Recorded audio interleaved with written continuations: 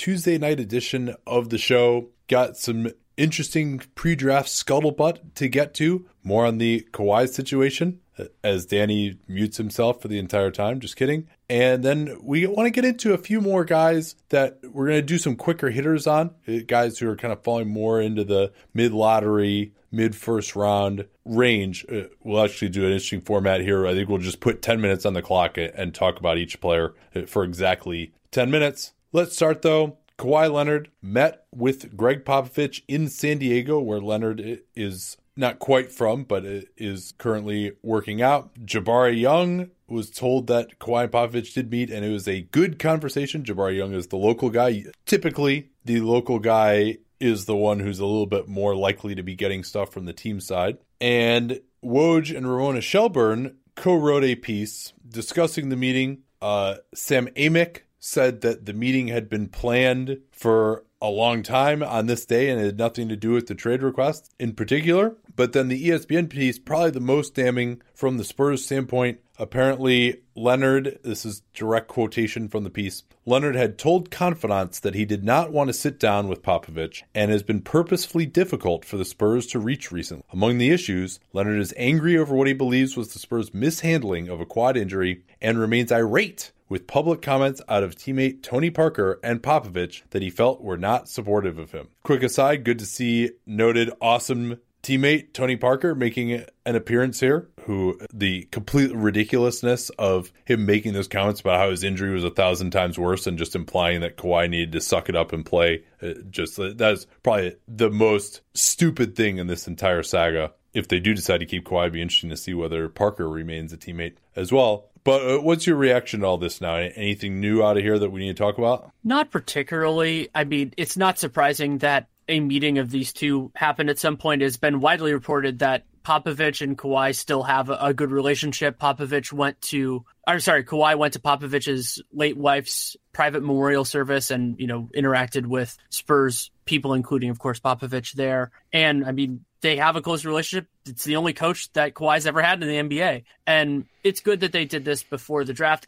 Some have read into this that, it means that there's a resolution more quickly. I don't necessarily think so. Jabari specifically said in his tweet that he's expecting more dialogue in the future. Yeah, I think that it's good to have that kind of base point and have an understanding of where things are. But I don't think this is just like, hey, expect a trade on Thursday. It's possible, just like it was possible before this meeting happened. So I think it is interesting to get a little bit more color on things that we expected were some of the issues that Kawhi is having with the Spurs. I'm not surprised by that. And as I've said this numerous times, mostly in regards to free agency, at a certain point, it doesn't necessarily matter whether an individual's opinions are based in reality, if they're justified or whatever, because it's their feelings that matter. And I'm not saying Kawhi is not justified here. I'm just saying that sometimes people focus on the legitimacy of feelings, and the legitimacy just doesn't really matter here. And I thought that Kevin Durant's stuff should have changed that for people, but it hasn't. And so it doesn't matter if Kawhi doesn't think they're a championship contender. It doesn't matter if other people shout it from the rooftops. If that's how he feels, that's all that matters. Yeah, and Jalen Rose really is the only person to say that that's really kind of what it's about. That was way back in February when the whispers really first started to arise that there was some unhappiness there. But it wouldn't shock me if that weren't part of it. Also noteworthy from the Woj and Ramona piece is the idea that Kawhi does want to go to the Lakers. They continue, also said in there is the idea that Kawhi or that the Spurs do not want to trade him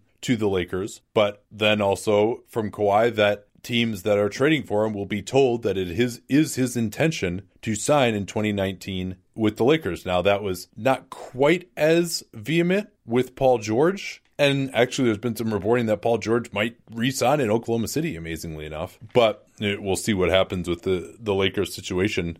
Much to happen between now and then. But, all of that is really bad for the Spurs, basically. I mean, the idea that he is going to tell these teams that he wouldn't consider re-signing, you're just going to get much worse in a package for him. And maybe that stance is something that could enable a Lakers package, presumably centered or they've got those four young guys, Ball, Ingram, Kuzma, Josh Hart, and they have all their future picks going forward after this year. That's what that would have to be centered around probably. And that's not the sexiest package. I think Philly and Boston can both beat that. but will they want to, feeling like this might just be a 1-year rental? Yeah, it's going to be a wild set of negotiations, and the Lakers, their whole dynamic changes based on what happens with a guy like Paul George. If they have enough space to sign Kawhi next summer, I think they're going to play hardball with the Spurs. Just be like, well, why are we going to give him away? Why are we going to give you all these assets now and make ourselves a worse team for Kawhi if we're just going to get him next year? And also, the longer the Spurs wait, theoretically, in certain circumstances, the price from other suitors could go down. So it'd be like, hey,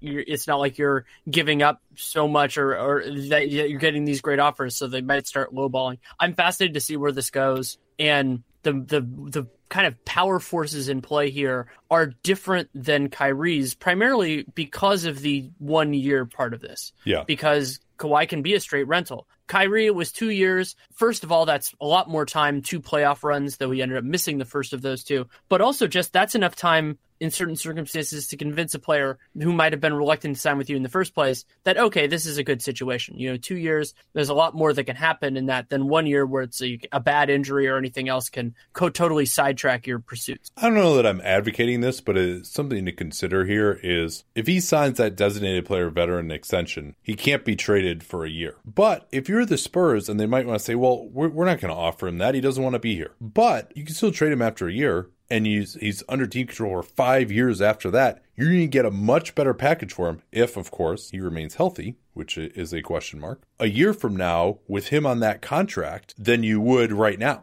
Most likely. Now, it's high risk, high reward, because if he's not healthy and he has a bad year or he mopes his way around and his trade value goes down. But you have to imagine, even if he's kind of just, looks healthy but doesn't play well and is annoyed or whatever, that his trade value would still be higher next summer than it would be now. Now that contract is massive. Not saying I'm advocating that, especially with his health uncertain, but it's something that you might consider there is that, just because you sign in that contract doesn't mean he has to stay on the Spurs all the time. And maybe there's a scenario in which his trade value could be higher next summer on that contract signed for the next 5 years than it would be as of right now. It would also theoretically open up other suitors, which is not necessarily something Kawhi would necessarily want to hear, but locking in that money would certainly be... It would have some value to him. I'm not saying it's necessarily what he's prioritizing. It seems like he's open to leaving that money on the table, but it's an interesting idea. More draft intrigue, although first let's do a quick read here and we'll get to that. I want to tell you about Candid, which makes the process of straightening your teeth convenient and easy. They make clear aligners that are sent directly to your home, and they're customized specifically for you to straighten your teeth. My fiance has started the process,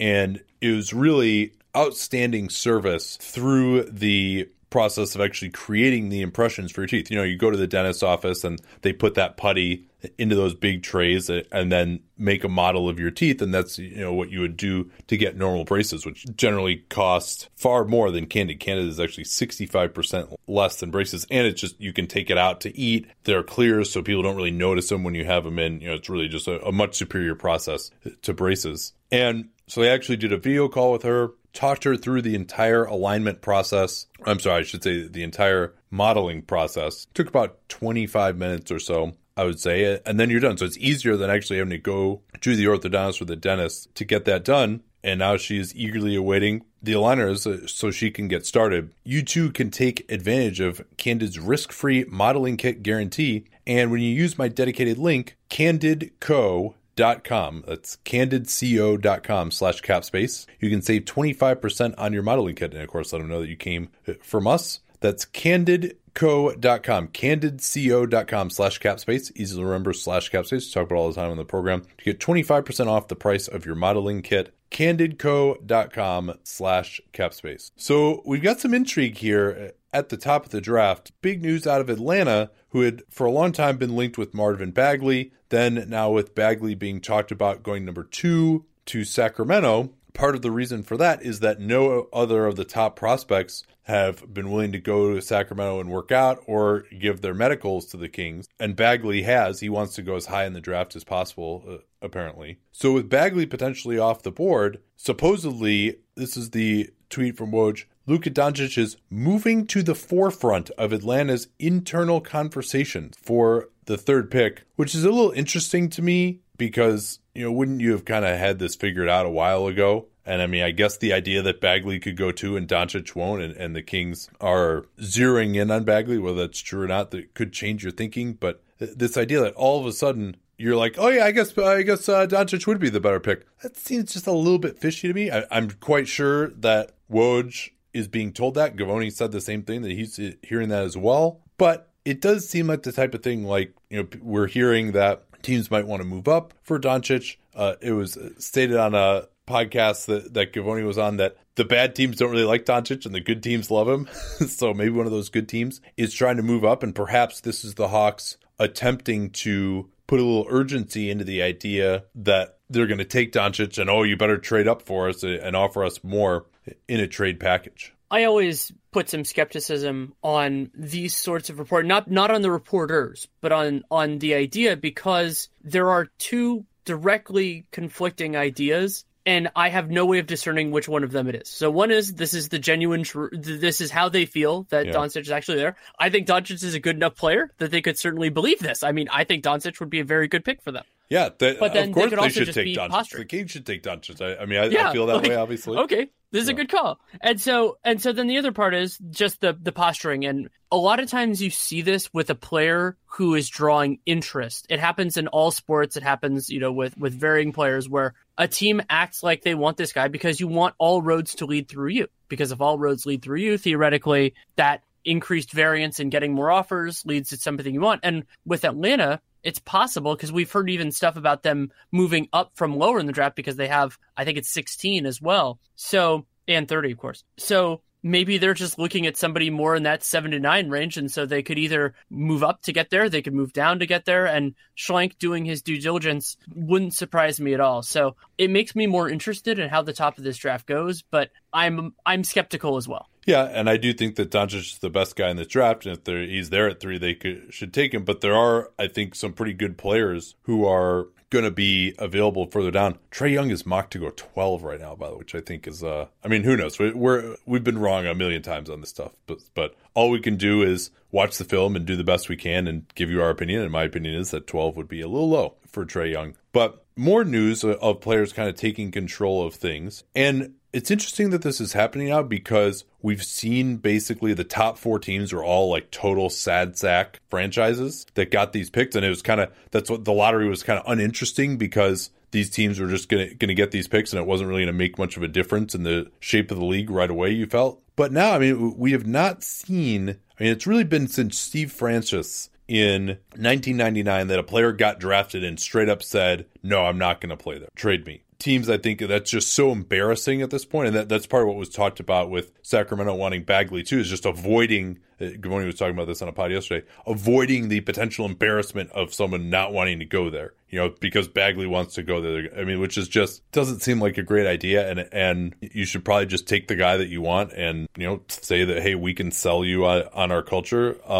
Yeah. Well, because it's a chapter or part of a chapter in my book, I feel like I have to mention here that Stephen Curry did not work out with the Warriors. And it's he wanted to go to New York. Though he's never said it. He wanted to go to New York. The Warriors are like, he's our guy anyway, took him because they thought he was the best player, and they were right. Not saying that's always true, but if that's the reason you're not taking somebody and you think that the other guy is the better prospect, that's concerning. Yeah, and I've maintained that more players should be even more aggressive about this stuff than they are, and it appears that Mo Bamba is getting there. He straight up told the Grizzlies front office he doesn't want to play there. And they, of course, have not given any medicals to Memphis. Bamba doesn't have really much of an injury history that I'm aware of. I love him doing that. Why not use as much leverage as you have?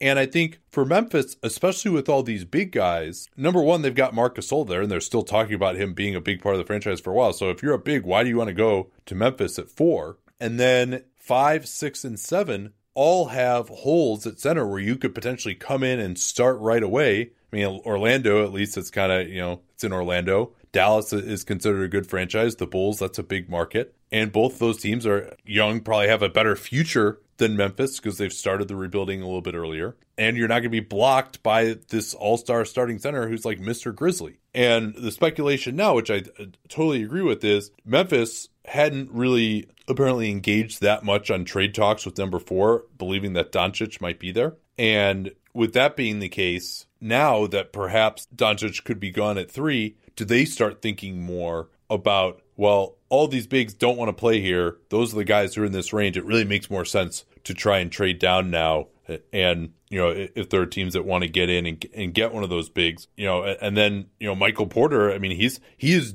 I think his medicals have been shared with every team. That was the reporting, as I recall. But he's another guy who maybe just would be a fit there in theory, but, especially with him potentially needing a redshirt year and coming off this back injury. And I don't know if you've heard, Danny, but there's no reason why Memphis can't win 50 games next year. So they just continue to reap what they've sown here in just refusing to accept the reality of rebuilding, and whether that's players not wanting to go there, whether it's players being blocked, whether it's just not having a good enough future, whether it's your owner spending like 1 day a year in Memphis. It's not looking good for the Grizzlies right now. We'll see who they end up getting. If they get Doncic, I'll retract what I'm saying. The only other piece of news that I think we should definitely get to is the reporting. I think the first place I saw was Sportando about the Clippers not keeping Milos Teodosic, partially due to injury concerns. And so then that leads to the question, because Teodosic has this unusual structure where he has a player option that is only partially guaranteed for about $2.1 million, if memory serves, of whether he should opt in or not. Let's say that's true, because he could have a lot more choice in the matter, but it doesn't guarantee, like the real changeover isn't until mid-July. So how does he feel about playing chicken with the Clippers and the free agent market? Well, and yeah, I mean,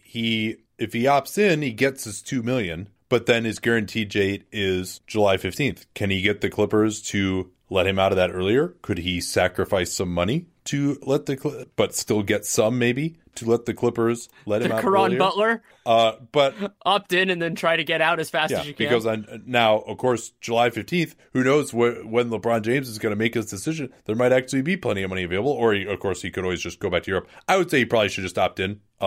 Unless he can work out a deal with them where he opts in and then they reduce the guarantee on his contract by, and buy him out essentially, and buy him out as of the start of the free agent period. I mean, there are definitely teams that I think could really use him. Apparently, part of the issue, according to Sportano, which is one of the best European news sites, is that they're worried that his plantar fascia issues are not necessarily going to be resolved. So that's part of it. But I still think he can help a team if he's healthy. But I think you probably opt in at that point. If you know they're getting rid of you, do the Caron Butler and get that $2.1 million guaranteed. And, if you have to go back to Europe, you can do it with $2.1 million in your pocket. All right, who do you want to talk about first here on our list of guys? Let's go with Kevin Knox, partially because I'm maybe the most interested in, because you and I we've done this thing, especially this year, where we don't talk about these guys at all. I'm the most interested to see if we agree on him, because I have a feeling we might not. Yeah, he's someone, let me start the clock here real quick. He's someone who is a struggle for me. The fact that he's 18 is good. Great measurements, 9-foot standing reach. Not a nuclear athlete, but a very solid one. Alley-oop threat. And also has a pretty nice stroke. I think that was probably what has improved the most for me since seeing him at the Hoop Summit. So you really like all that stuff. And maybe he's a guy that you take just thinking, hey, he's so young. He's got size. He's got versatility. He's athletic. And he can shoot the ball. And we're just going to teach him how to play basketball. But he really needs to learn how to play basketball. And that's exactly why I'm uncomfortable with Knox. And at one point, I have a good measure of how frustrating a prospect is for me is how much profanity in all caps is in my notes. And Kevin Knox has more profanity in all caps in my notes than any player that we've gone through. And the one that drove me completely crazy was that at a certain point, every time he put the ball on the floor, I just went, oh God, what now? Because it's not that he's necessarily bad in those circumstances. It's just that bad things keep happening. Like he will throw a floater up off the bat, throw the floater up off it, or he'll, dribble the ball and it'll go to somebody on the other team or something like that. And I understand the appeal of Knox in the sense that if it works out for him, okay, 6'9" guy, 7-foot wingspan, has a nice jump shot, theoretically could be a versatile defender, isn't, but theoretically could be. And so those guys are incredibly valuable. Whether you think of him as a 3 or a 4, I think of him more as a 4 just because of his mode. I don't love him moving or guarding guys on the perimeter, but I would let somebody else take that risk. It's not that I think he's bad or that I think he's not going to make it in the NBA. It happens for me when I'm like, let's say 5 to 8 spots below a lot of other people. I go, okay, that doesn't mean the guy's going to suck. It just means they're not for me. And that's kind of where I am with Kevin. Yeah, he's being currently mocked as number 9 by ESPN to the Knicks. That seems a little high for me. I mean, he's not going to be good anytime soon. His defense is not good at all, I thought, You know, I mean, really, for him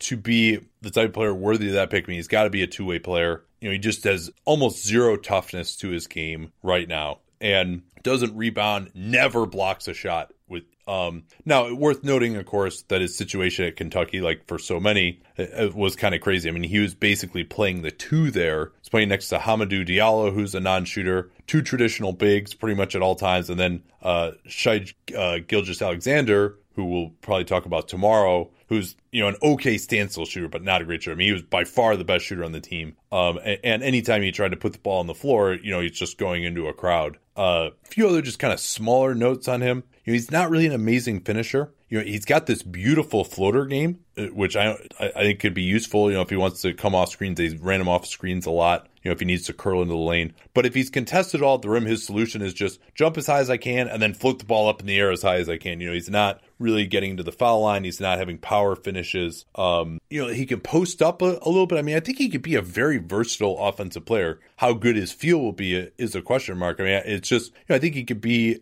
just much better on offense, but not only the lack of feel, but kind of the lack of toughness really stood out for me. Again, very young. I totally understand taking him maybe just a little bit lower. But you know, he's kind of a risky guy. I mean, he reminds me of, you know, I think he could kind of be more in that Kelly Oubre late lottery type of range. You know, he's definitely way more skilled than Oubre at the same age. But, you know, I didn't think his feet were particularly quick, and, you know, just a lack of toughness. You know, if you're thinking, 6'9", 9-foot standing reach, like, here we go, combo forward, this guy can shoot it. Like, you know, I'm not sure about that. I don't know.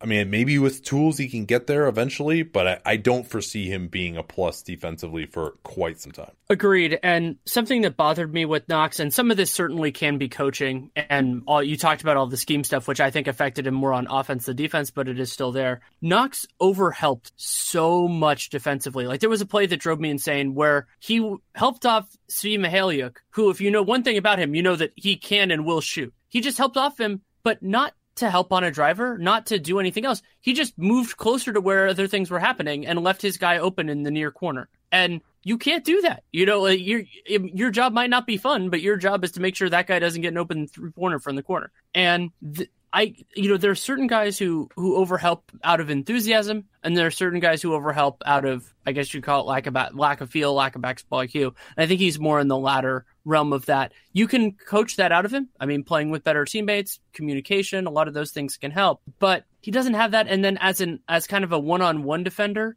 I didn't see a lot that I really liked, especially when he was on smaller guys. They could just get by him. So he could be much better than he is. I think that it could take some time, but I mean, it's a lot of play. I could actually see Kevin Knox being a very intriguing second draft guy in like 2020 or 21. If that team just gets frustrated, if he hasn't put it together by that point, and you go, okay, we can figure it out from here. A few other notes on him. We got a couple minutes left. I was actually positively impressed because I kind of had an impression of him at the hoop zone. I mean, his touch was okay, but he took a lot of really bad long twos and, again, just showed kind of no feel for offensive basketball and what a good shot was. But I thought his shot really looks a lot better this year. That floater was something I had no idea that he had. And shows signs of having a very quick first step at times. Can even get going and pick and roll on occasion. To his right, slight changes of speeds, get the guy in his hip. I mean, it's not operating and like getting the guy in his back and crossing over, but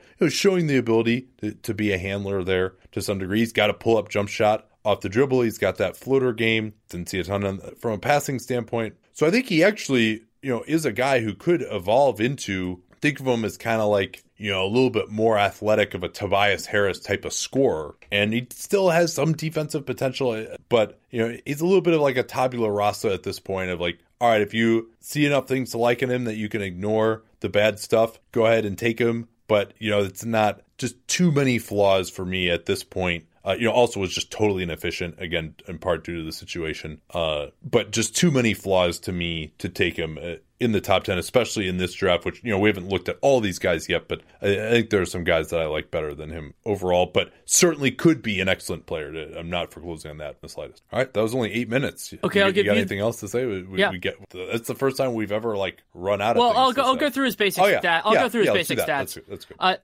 17 PER, which is 55% terrible true shooting. for like a high-end draft prospect. 17 PER. Also because he gets no rebounds. That doesn't exactly help. Yeah. And 556 true shooting, 24.5 usage. So, not as high as some of these guys, but higher than a couple. Low assist percentage, 8.7. But again, we've talked about some of their issues. 3.3% offensive rebound, 14.5 defensive rebound. Yeah. 14.5 defensive and rebound 34 isn't terrible considering he's playing the two. No. Defensively, essentially, a lot of the time. But yeah, I mean, he doesn't make any of the effort plays that you would expect. Offensive rebounds, blocking shots, tracking down loose balls. I mean, that just was not there for him at all. And then the other part, 34% on threes on 4.5 attempts per game, 77% from the line on 4.4 free throw attempts per game. Yeah, and again, not really a power finisher. Got to the line okay, but yeah. So all right, that's good on him. Let's move on now. All right, so you got your money's worth. That was 9 minutes and 15 seconds before we take out any silences. Let's move now to... I actually hadn't seen any video on this guy before I started looking at him, but Zanan Musa, Dzanan Musa, out of playing with Cedevita in Croatia. I think that what occurred to me about him is that he kind of reminded me in terms of his game and his body a little bit of like a European Rodney Hood. What do you think of that comparison? I'm okay with it. What I thought he reminded me of was when he played on a middle school team and the coach's son was also the best player on the team, so they let him do kind of whatever he wanted to do, but he was actually a pretty good player. That's kind of what Musa was on Cedevita. The reason I compared him to a European Rodney Hood is 6'8", but 6'8" wingspan, and really did not show much length at all defensively. I mean, I think he's really a guy who's going to struggle to guard most any position in the NBA, but he's too skinny. He's only 200 pounds. It doesn't really have the type of frame where I see him getting much above 210. So if he really has to guard the other team's bigger wings, it's going to go pretty poorly. He can't get any kind of a contest against smaller players with those short arms. So, I mean, I think he's probably going to have to just be hidden if he plays. But a lot of stuff that you really like offensively, not a power finisher at the rim. He doesn't, I mean, he's not quite the 2-foot jumper that Rodney Hood is, but doesn't get a lot of explosiveness, but really nice touch. And he can work off the dribble and pick and roll. I mean, he's got a really nice handle for a 6'8" guy. He'll go behind the back. He can cross over, likes to get to his left. Extremely efficient isolation player, 1.07 points per possession, which is outstanding. And then shot 53% e-field goal, pulling up off the dribble for jumpers in pick and roll, and was comfortable pulling up from outside of the European three-point line in pick and roll off the dribble. Also, a really, really nice floater game, either off of 1 or 2 feet, which helps make up a little bit for the fact that he's probably not going to be able to get all the way to the rim and really finish against a shot blocker in the NBA. 37 out of 80 on runners, and he's played 71 games. They played in the Croatian League, they played in the Adriatic League, they played in the Euro Cup, and was able to maintain his statistics at all 3 of those levels of competition. Euro Cup is kind of a notch below the Euro League. So, I mean, he's got a lot of skill. I mean, 90 points in 95 isolation possessions overall. I mean, and at 19, this is now his 3rd year playing for Cedevita. So he's got a lot of experience now playing, in a professional league, and was getting minutes even going back to when he was 17. I was very impressed by his skill level. I just, you wonder, he's not going to be like a primary creator. And so you wonder about, with some of his athletic limitations, the defense, not really being able to play with force. He's not really going to be able to switch unless he just gets way stronger, which just doesn't seem in the cards with his body type particularly. And just generally European guys a lot of times just don't make the kind of strides if they're like playing for their national team all summer and getting run into the ground from a body perspective. So I just wonder about his ultimate role in the NBA, but the skill level for his age is impressive. It is. And I'll echo a lot of what you said, but focus on other elements to use our time. And one thing that was a positive in Europe, but I don't think is going to translate, is that he drew a lot of fouls, and he took about 4 free throw attempts per game, made 80% of those. 80% is definitely good, but a lot of them were calls that just won't happen in the NBA, where you kind of drive into a crowd and get a call. It doesn't happen as much, especially if you're not at the higher end of the league, which I don't think Musa would be, at least immediately. So that's concerned. You brought up something that I with the pull-ups, which I think is interesting with him. And I wrote this in my notes. I said, I like him better as a catch and shoot guy, but the margin between catch and shoot and pull-up is closer than for most guys. And that is a very positive thing for Musa because you want that margin to be close if you have a good jump shot, because then teams have to respect it. I don't think he's going to have nearly as many opportunities with the ball in his hands, but that threat is valuable. And second units in particular, if that's where he ends up, I'm not saying he has to, but if he ends up there, they need shot creation in the worst way,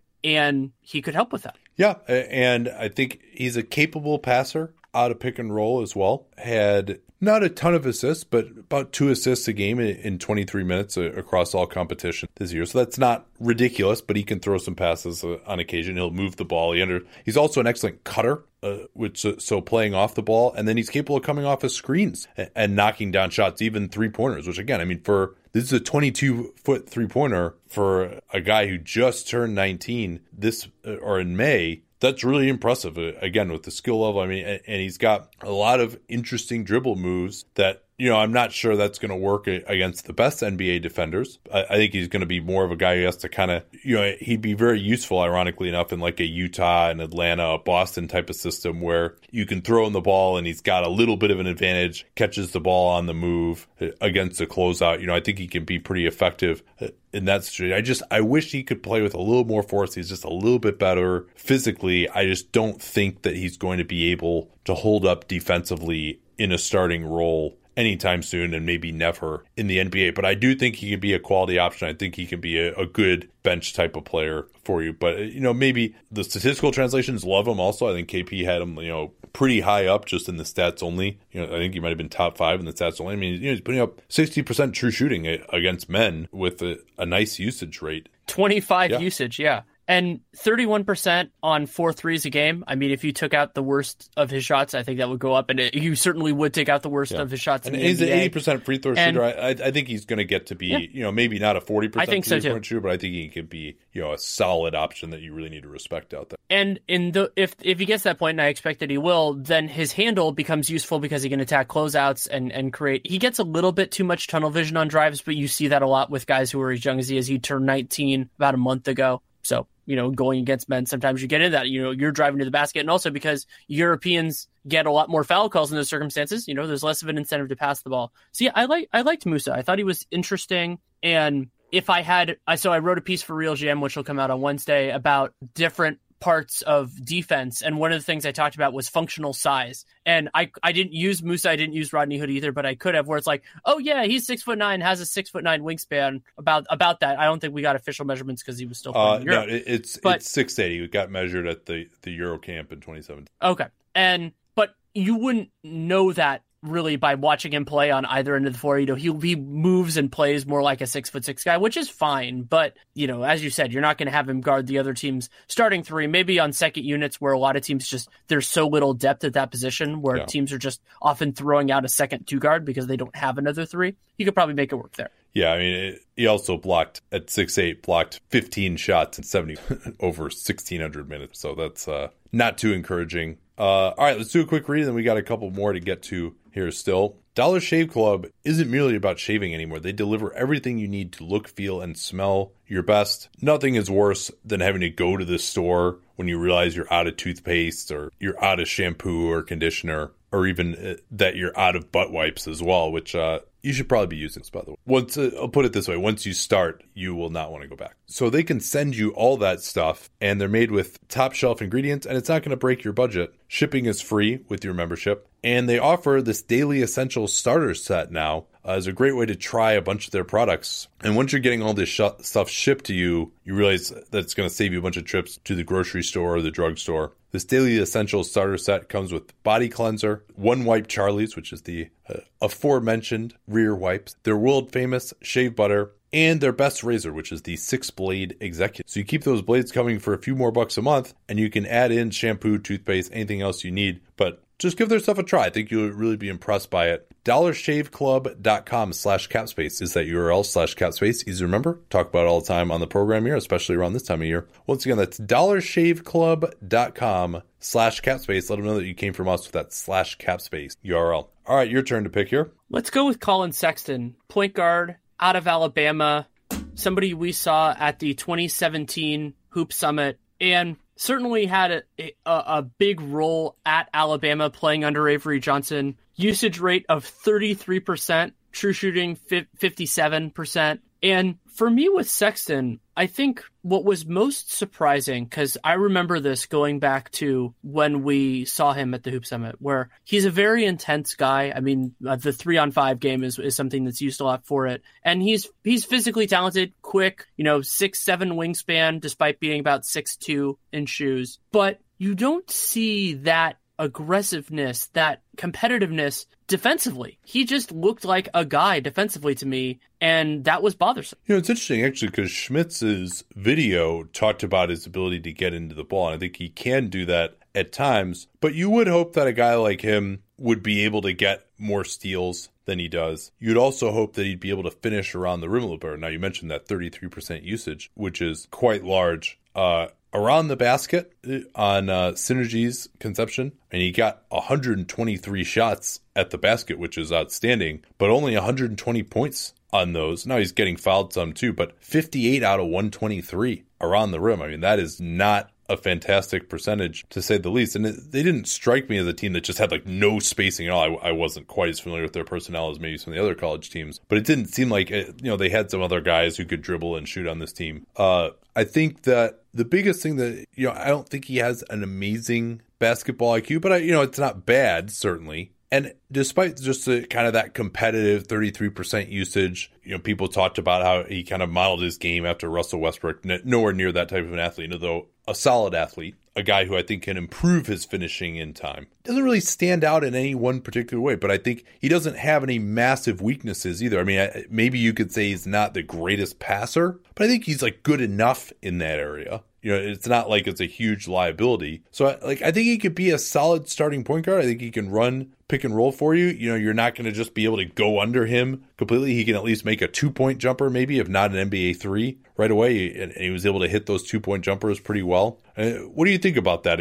Or did you see any bigger weaknesses from him offensively than I did necessarily? I don't love his court vision or his passing. There weren't many times where I saw him like passing a guy open. He had a couple. Yeah. My favorite play actually that Sexton had in all of the film I watched was one where he threw an over the head pass to a guy above the break and then filled to the corner for his own 3, which is like, okay, that's a good recognition play. He made the right pass, then saw where the opening was and got out there. He ended up missing the 3, but still, it's process over results here. And he's one of these players that happen in every draft where I understand the theory of him and like that he could end up being better. I remember at some point somebody threw the name Mike Conley at me, and that's not necessarily saying like, oh, he's as good as Conley was at Ohio State, or he will be as good as Conley ended up at Memphis. But players like this sometimes take a little while to figure it all out, to find their place. But I just don't love the building blocks as much as I kind of thought I might. And so there certainly is, for me, I wouldn't say it's a definite that he's a starter in the league. I think he certainly could be, and it's a reasonable outcome for him. But I could easily see it just not working quite as well, and him being kind of on that, when we did the point guard rankings from 25 to 45 was just kind of a mess. Not that those guys are bad. I mean, there were a lot of players in that we really like, but it gets hard to pay them. They're hard to value. Do you draft another point guard? If you have somebody in that range, do you sign somebody? But as long as you're not taking him in like the top 10, okay, that's you adding another guy to that mix, because one of the Danny LaRue chestnuts on Dunked On is not having quality point guard play can absolutely kill your team. So there's value. There's certainly value there. I think he does have the potential to be solid on both ends. And you mentioned that there are some inconsistencies in effort, but he can get competitive. He can get in the ball a little bit. Maybe that could get better if he's not asked to play as large of a role. And those type of players are valuable players. If he actually can be just average on both ends, you're talking about a starting point guard. You're talking about a guy who's between the 15th and 20th best point guard in the league, probably, if it's a guy who,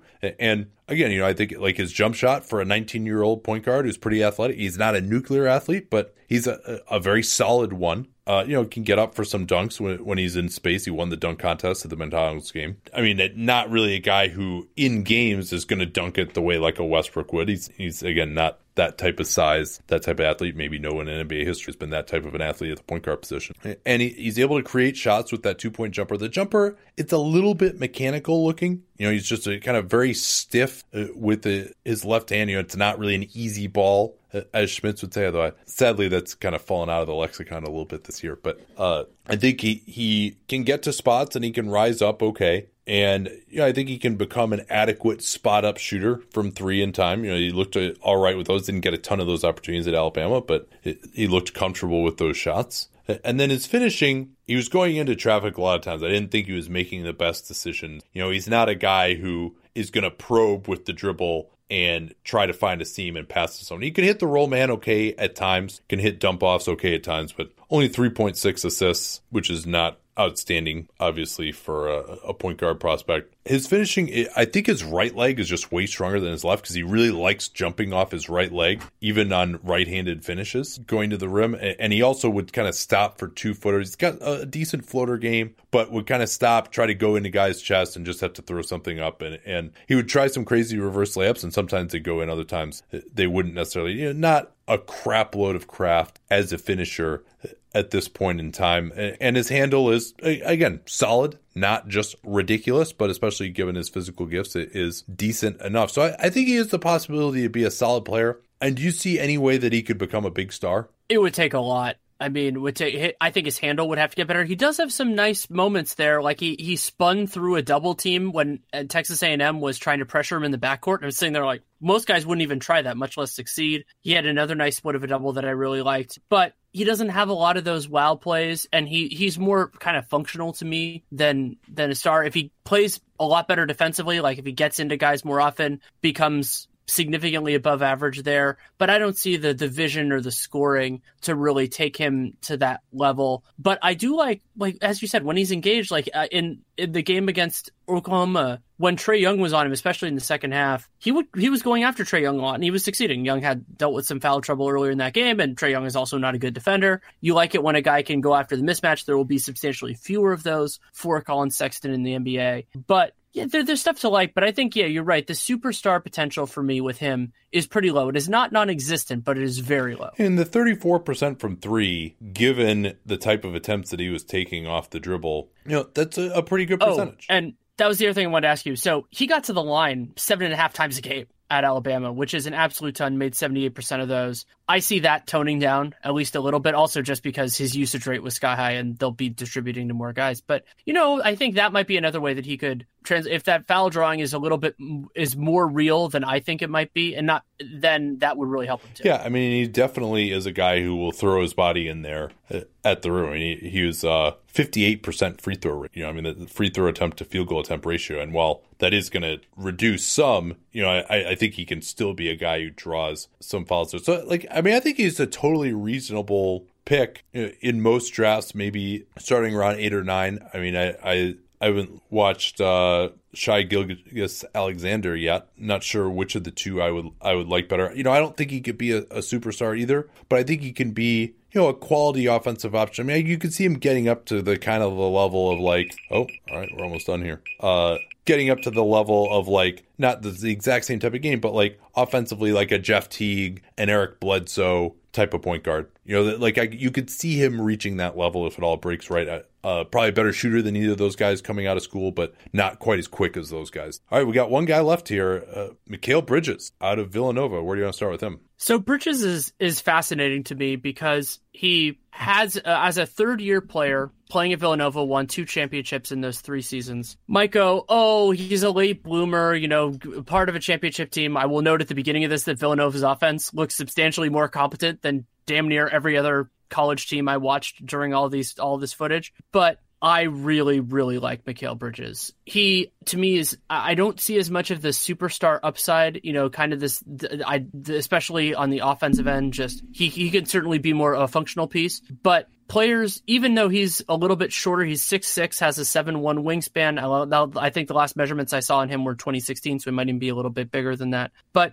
players who can compete on both ends of the floor, can be capable with the ball in their hands, can hit three-pointers, even if it's not at the ridiculous rate he hit him this past year. Those guys are incredibly valuable in the league. I liked him a lot better offensively than I was expecting to. Defensively, I have some concerns about him being able to guard the other team's best wing. And, we've talked about this many times. I mean, how many of those guys actually exist in 15, 20, that you're really comfortable there. But I want to start with some comparisons of who I think, a list of guys that I think he's most like in the NBA defense. Because he's a little thin, right? He has that 7'1" wingspan, which is good. He can block some shots, which is nice. But he's probably only about $190 right now. And it doesn't, another guy who you don't expect to put on weight. I think he's going to end up being pretty thin. So here's some guys that I think are kind of similar to him from a defensive perspective. Nick Batum, kind of similar. I think he's better, will be better than Nick Batum, who is one of the more overrated defensive players in the NBA for a long time. Really struggles to get down into a stance and move his feet and isn't the most intense guy. But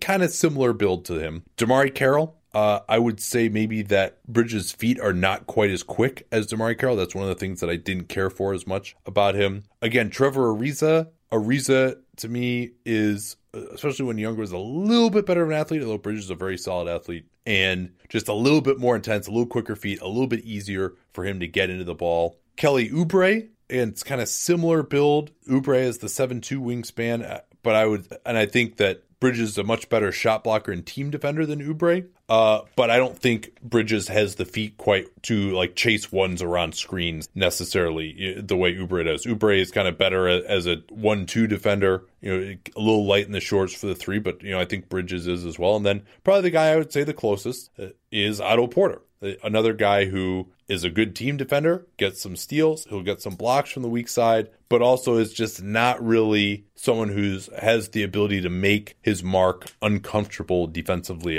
in a one-on-one game. And so that is my biggest concern about Bridges. That doesn't mean that he shouldn't necessarily be picked right about where they're talking about him, because even having a guy who is a solid defender and can do some stuff offensively, which I feel pretty good that he's going to be able to do, is a valuable player. But if he's going to be your number one-on-one option on the wing, I think you're going to be looking for another one, and that he's going to be at best adequate in that role against guys who really have strength. Yeah, one way of thinking about this, and incidentally, it's a team that could end up drafting him. I was thinking about Bridges on the Sixers, and you probably wouldn't put him on the other team's, his base assignment would not be on the other team's best guy. Probably give that to Covington, maybe to somebody else. But I think he'd do a pretty good job, and maybe even a great job, on the second best guy. And if you're drafting him to be the LeBron stopper, the Kawhi stopper, then you're going to be disappointed. But a team that drafts him saying, okay, he can be a piece, he's a little bit more versatile, you can make that work. It's something I really,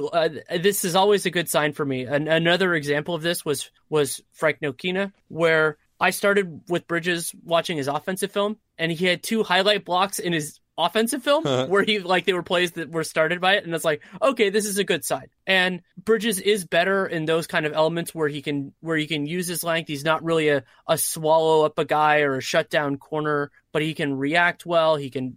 I was shocked at how good a job he did on ones, which was very interesting. Oh yeah. See, granted, I didn't think that he necessarily would be quick enough there, but obviously we didn't watch all the same film. So yeah, he did better than I expected. Maybe that's the issue, as it relates to expectation. I don't think he should guard ones full time, but I thought he held his own decently well, and he's long enough that he could make life a little hard. I didn't think he made too many mistakes. Certain times he got beat because those guys are faster than he is, but I think he's fine. But if it's the selling point on Bridges is that he's a stopper, then that is a bad selling point. But let's get to the offense. I think the offense is very interesting. Let me finish with the defense too. I had a few more notes I want to get to there. And I do want to talk about his offense as well. We got about 5 minutes left here. Because I think I want to be very clear on why it is that I'm not as high in his defense. I mentioned the strength. I think a lot of times in isolations, especially against quicker guys, I thought he got wrong-footed, where he just wasn't able to really get a hand up on the jumper. Yep, I had that note too.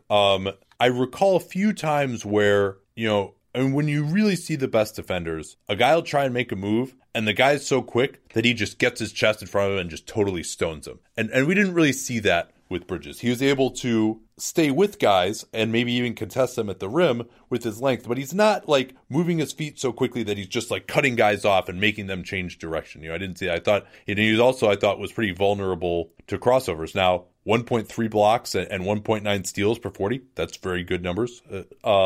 His closeouts are good. I think that when he gets going in one direction, he can really cover ground quickly. It's the change of direction that's difficult. But, and he competes, obviously, plays hard, well coached. So the closeouts look pretty good for him. And he has that length to contest as well. In the post, if he's not going to get overpowered, he actually can really surprise guys. He got a lot of block shots when guys would try to post him up and then go to like a fadeaway or something. And he'd say, no, you're not doing that to me.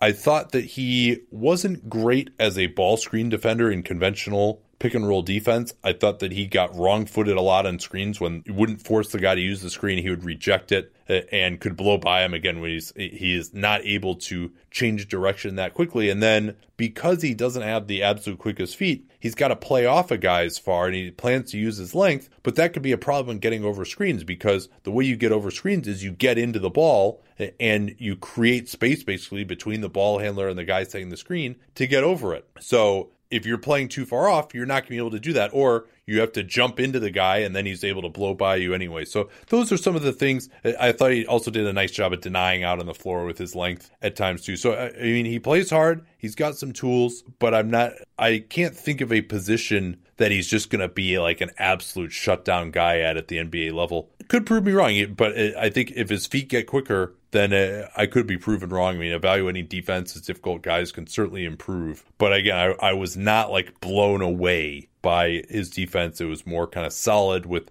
some good plays here and there. But all right, now we can talk about his offense. I took all those notes. I wanted to get them out there. Oh no, I want to say a quick thing there. He needs to. You talked a lot about it being on ball, but also he needs to be closer to his cover off ball and sell out harder on closeouts. Like I think that's just coaching and getting into him a little bit more on it. But he needs to be better there, and I think he will be better there. The first time I saw him shoot from three, I was like, what is this form? Like, he's shooting off the left side of his body. He brings it up way in front of his body, too. But despite that, I was like, this guy's not going to have a versatile jumper. He's just going to be, shoot open threes. Au contraire, his jumper looked pretty damn good and had a lot of versatility. It did. And there were a couple times he didn't always have this opportunity, but he had solid pick and pop footwork, which was interesting. Like, there were a couple plays where I'm sitting there going, okay, you can do that part of it. And he's more confident in his pull-up than I imagine, but just like thinking, okay, bouncing between on ball and off ball. But it looks pretty good. I don't think that's going to be a big part of his NBA game, but it's nice that he can have that arrow in his quiver when necessary. Yeah, I like that. The 43% from three on 239 attempts. Also a pretty solid finisher, 67% around the basket per synergy. He will blow some bunnies every once in a while, but he's a solid leaper off of 2 feet, off of 1 foot as well. Good cutter. He can get up for some alley-oops or some occasional tip dunks as well. They'd run plays for alley-oops for him. If he gets going backdoor, he can get a dunk as well. Pick and roll play, not unbelievable, but 60 points on 61 possessions. He can get the guy on his hip and change speeds a little bit, kind of like we were talking about with Knox. But and then if he gets going towards the basket off of 1 foot, he can get some nice finishes there. He also can get into the post on occasion, and he's got good extension as a finisher, using that length, finishing off of 1 foot around the defense was solid. Is he going to be isolating against guys? Probably not. Maybe he can run a pick and roll on the backside. I think he's a guy you could probably switch pretty easily at the NBA level, even with guys who are a little bit bigger. And, he's not going to just put him in the mix and get right to the rim without having some kind of an advantage when he catches the ball. But I do think that, especially as good as the jump shot has looked, now worth noting he's been 22 in August, so we're looking at a guy who's more fully formed here. And he also worth noting that he took a big leap forward this year, which is not great from a statistical translation. I mean, he averaged 17.7 points this year after never averaging double figures. Before that, the usage rate shot way up. Not a guy who gets to the foul line a lot, but he does shoot it pretty well from the foul line. And he was 91% last year and 85% this year. So that's more reason to think that the jumper will be good. And so I think he could be a guy in the NBA who's more than just a 3-and-D guy. Offensively, can go to the rim, can finish, and has a more versatile jump shot than just throw it to me when I'm wide open for a spot up. Can come off of screens, can shoot the ball on them. You mentioned it with Bridges cutting, but I also think that he does a lot of kind of other little things that make life easier on his teammate offensively. So that, for example, on one play, he had a driver on the opposite end of the floor that was going in, and he moved to get into a better passing window. And so he ended up missing that three, but it's a play that a lot of guys don't make. Bridges doesn't make many wow passes, but makes the right play pretty often, which is, about what you would expect for a guy who's probably not going to have the ball in his hands a ton. And he did have one nice one I liked to the opposite corner out of a pick and roll where he just saw that play. So I liked him as kind of a smaller cog in a bigger machine offensively. I think he can do pretty well there. All right, that'll do it for today. We'll be back with some of the other guys tomorrow, and we also got to do our big board tomorrow night, and then the draft will be upon us. So less than 48 hours away now. I want to thank Candid for sponsoring today's program. With Candid, the process of straightening your teeth is convenient and easy. You get customized clear aligners sent directly to your home. They cost 65% less than braces, and they have a network of highly trained orthodontists to review each and every case and direct the entire aligner plan for you. Their customer service is great. They'll even get on a video call with you, help you out with anything that you need. Make sure you use my dedicated link, candidco.com/capspace. That'll save you $25 on your modeling kit, which is what they use to create the aligners for you. That's candidco.com, candidco.com/capspace to get 25% off the price of your modeling kit. candidco.com/capspace.